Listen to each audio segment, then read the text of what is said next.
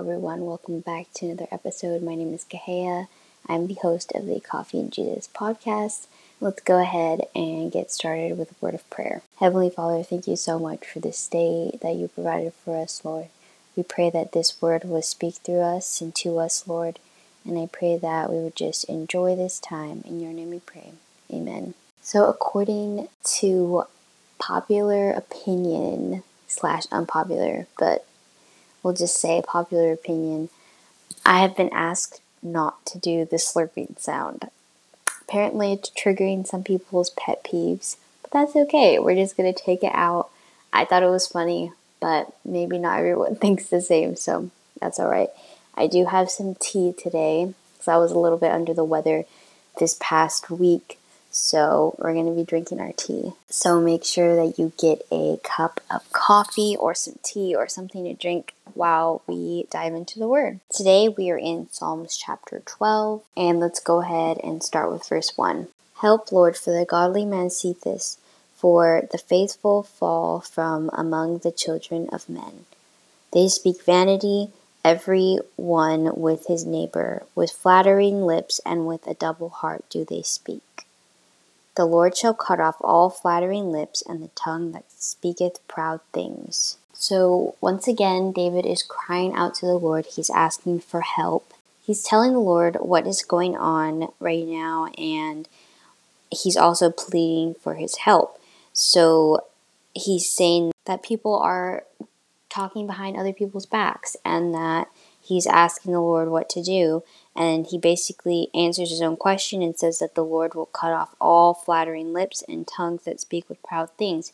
So if you are a very self-centered person, you are not going to be tolerated by the Lord, but other-centered people will be tolerated.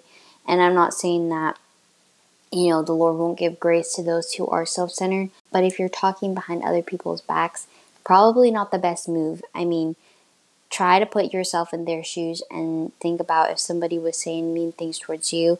And if you're like, I don't care. Well, you should care, because if you really take the word seriously, then you should care about what you say about other people behind their backs. And imagine if they were sitting there with you at all times. I know it's kind of a weird thing to imagine, but it's something that's important, because we don't want to be saying bad things and then have to apologize, and a lot of times our words can hurt a lot more than we think they can. And in Psalms, it talks about how the tongue is sharper than a two-edged sword, meaning that it can slice and hurt more, and do way more damage than anything else. And we need to be careful with how we're speaking towards others. Just in general, let's have kind, loving words to say about others, even when they're not present. That should just be the general thing that you try to keep yourself accountable to. And if you do struggle with gossip, I know it's hard sometimes to not just go on a rant about someone when you really need to just rant about what's going on in your life. But if you do struggle with that, I would encourage you to pray with yourself and the Lord. Pray first before you speak to anyone, and then ask the Lord for that strength, so when you do talk about it, when you are shedding light on it to someone that you trust and getting godly counsel, that you aren't coming at an accusatory tone, but that you have already forgiven them in your heart. That way you can move on from the situation, and you can still talk about what happened, but not have that resentment or bitterness towards that person. So just try to give everything up to the Lord as soon as you can, and the faster the better, because He knows all of our problems, and He knows exactly what we need. He knows what words will comfort us and what words will tear us down. So let's ask Him the same thing when we're talking to someone else, what words might comfort them or tear them down. And that way you can just avoid a bunch of trauma. Instead of speaking before thinking, why don't we pray before speaking? Verse 4, who have said, with our tongue we prevail, our lips are our own, who is Lord over us? Verse 5, for the oppression of the poor, for the sighing of the needy, now will I arise, saith the Lord.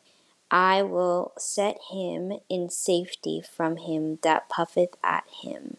The Lord is standing up for those who are not able to speak for themselves. And he's going to serve justice to those people who have been trash talking basically everyone behind their back.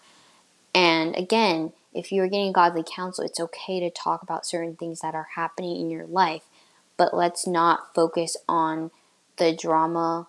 I mean, we've all been there where we focus on the person rather than the problem.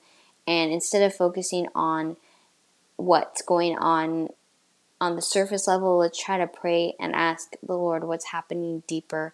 That way we can have true healing rather than just staying in that hurt. Verse 6, the words of the Lord are pure words, as silver tried in the furnace of earth, purified 7 times.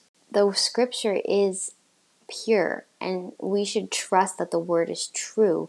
And if you trust the word is true, it will never guide you falsely.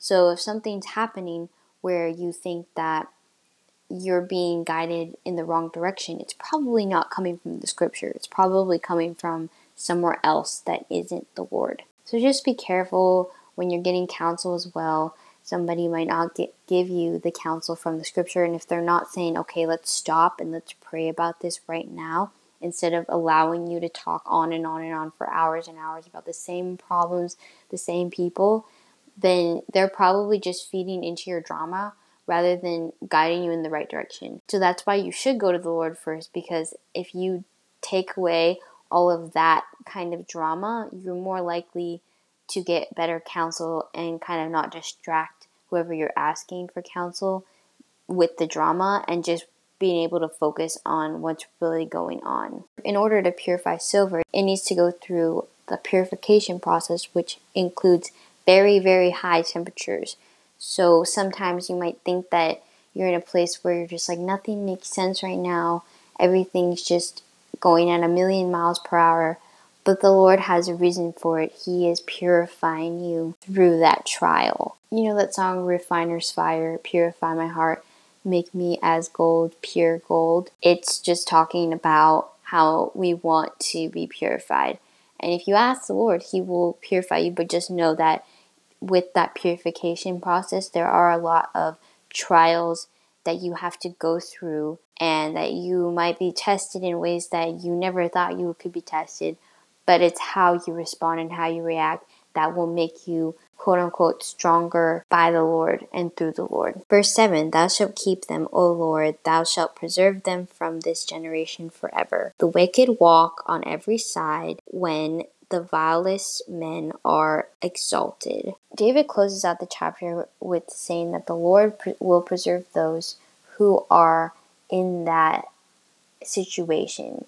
He will preserve the generation that is not being given the chance to kind of prove and show that they are not worth all of this evil that's happening to them, that they are justified through the Lord. And if you're at a place in life where you think that nobody's hearing you, that you are being overlooked as a person, and that nobody cares about you, well, that's wrong, because Jesus cares about you. He cares about you so much that He died on the cross for you, for your sins and for my sins, and He's offering you eternal life through that.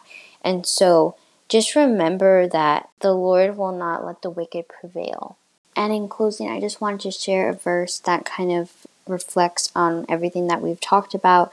So it's Hebrews 11, verse 25, choosing rather to suffer affliction with the people of God than to enjoy the pleasures of sin for a season, esteeming the reproach of Christ greater riches than the treasures in Egypt, for he had respect unto the recompense of the reward. So would you rather suffer now, that's a really short time, our life is not that long, and reap the benefits in heaven for a longer time, or enjoy and have the pleasures of this world and this life for a very short time and have an everlasting eternal in hell? So just kind of think about that. And it's not to scare anyone, but it's just putting you in perspective. Like, those things that happen to you happen for a reason, and it's either a wake-up call if the Lord is putting something in your life, or He wants you to get closer to Him. And ultimately, it's all to bring you closer to the Lord. So I know it's hard, but stay strong, get in the Word, pray, and just do all those things to combat all of this evil that's going on right now. And get yourself into a good church and get yourself connected with good people that love Jesus and want the best for you and don't want to harm you. With all that being said, let's go ahead and pray. Heavenly Father, thank you so much for this time that we had, Lord. I pray for those who are suffering right now, who are seeking you out and just crying out to you, asking you why, Lord, why, all these questions. I pray that you would just answer them with peace, Lord, not necessarily an answer, but that your will be done and that you will give them that rest and that restoration that they need, Lord, and that you will be the Savior that they've been searching for unknowingly. And I pray that you would just put a protection on our country right now, Lord, and everyone that is struggling within the country, Lord. I pray that you would just, that you would lift their burdens, Lord, and that they would have the ultimate peace within you. And we thank you, Lord, for everything that you do. In Jesus' name we pray, amen. Thank you for tuning in. I hope you have a blessed week, and I'll see you in the next episode.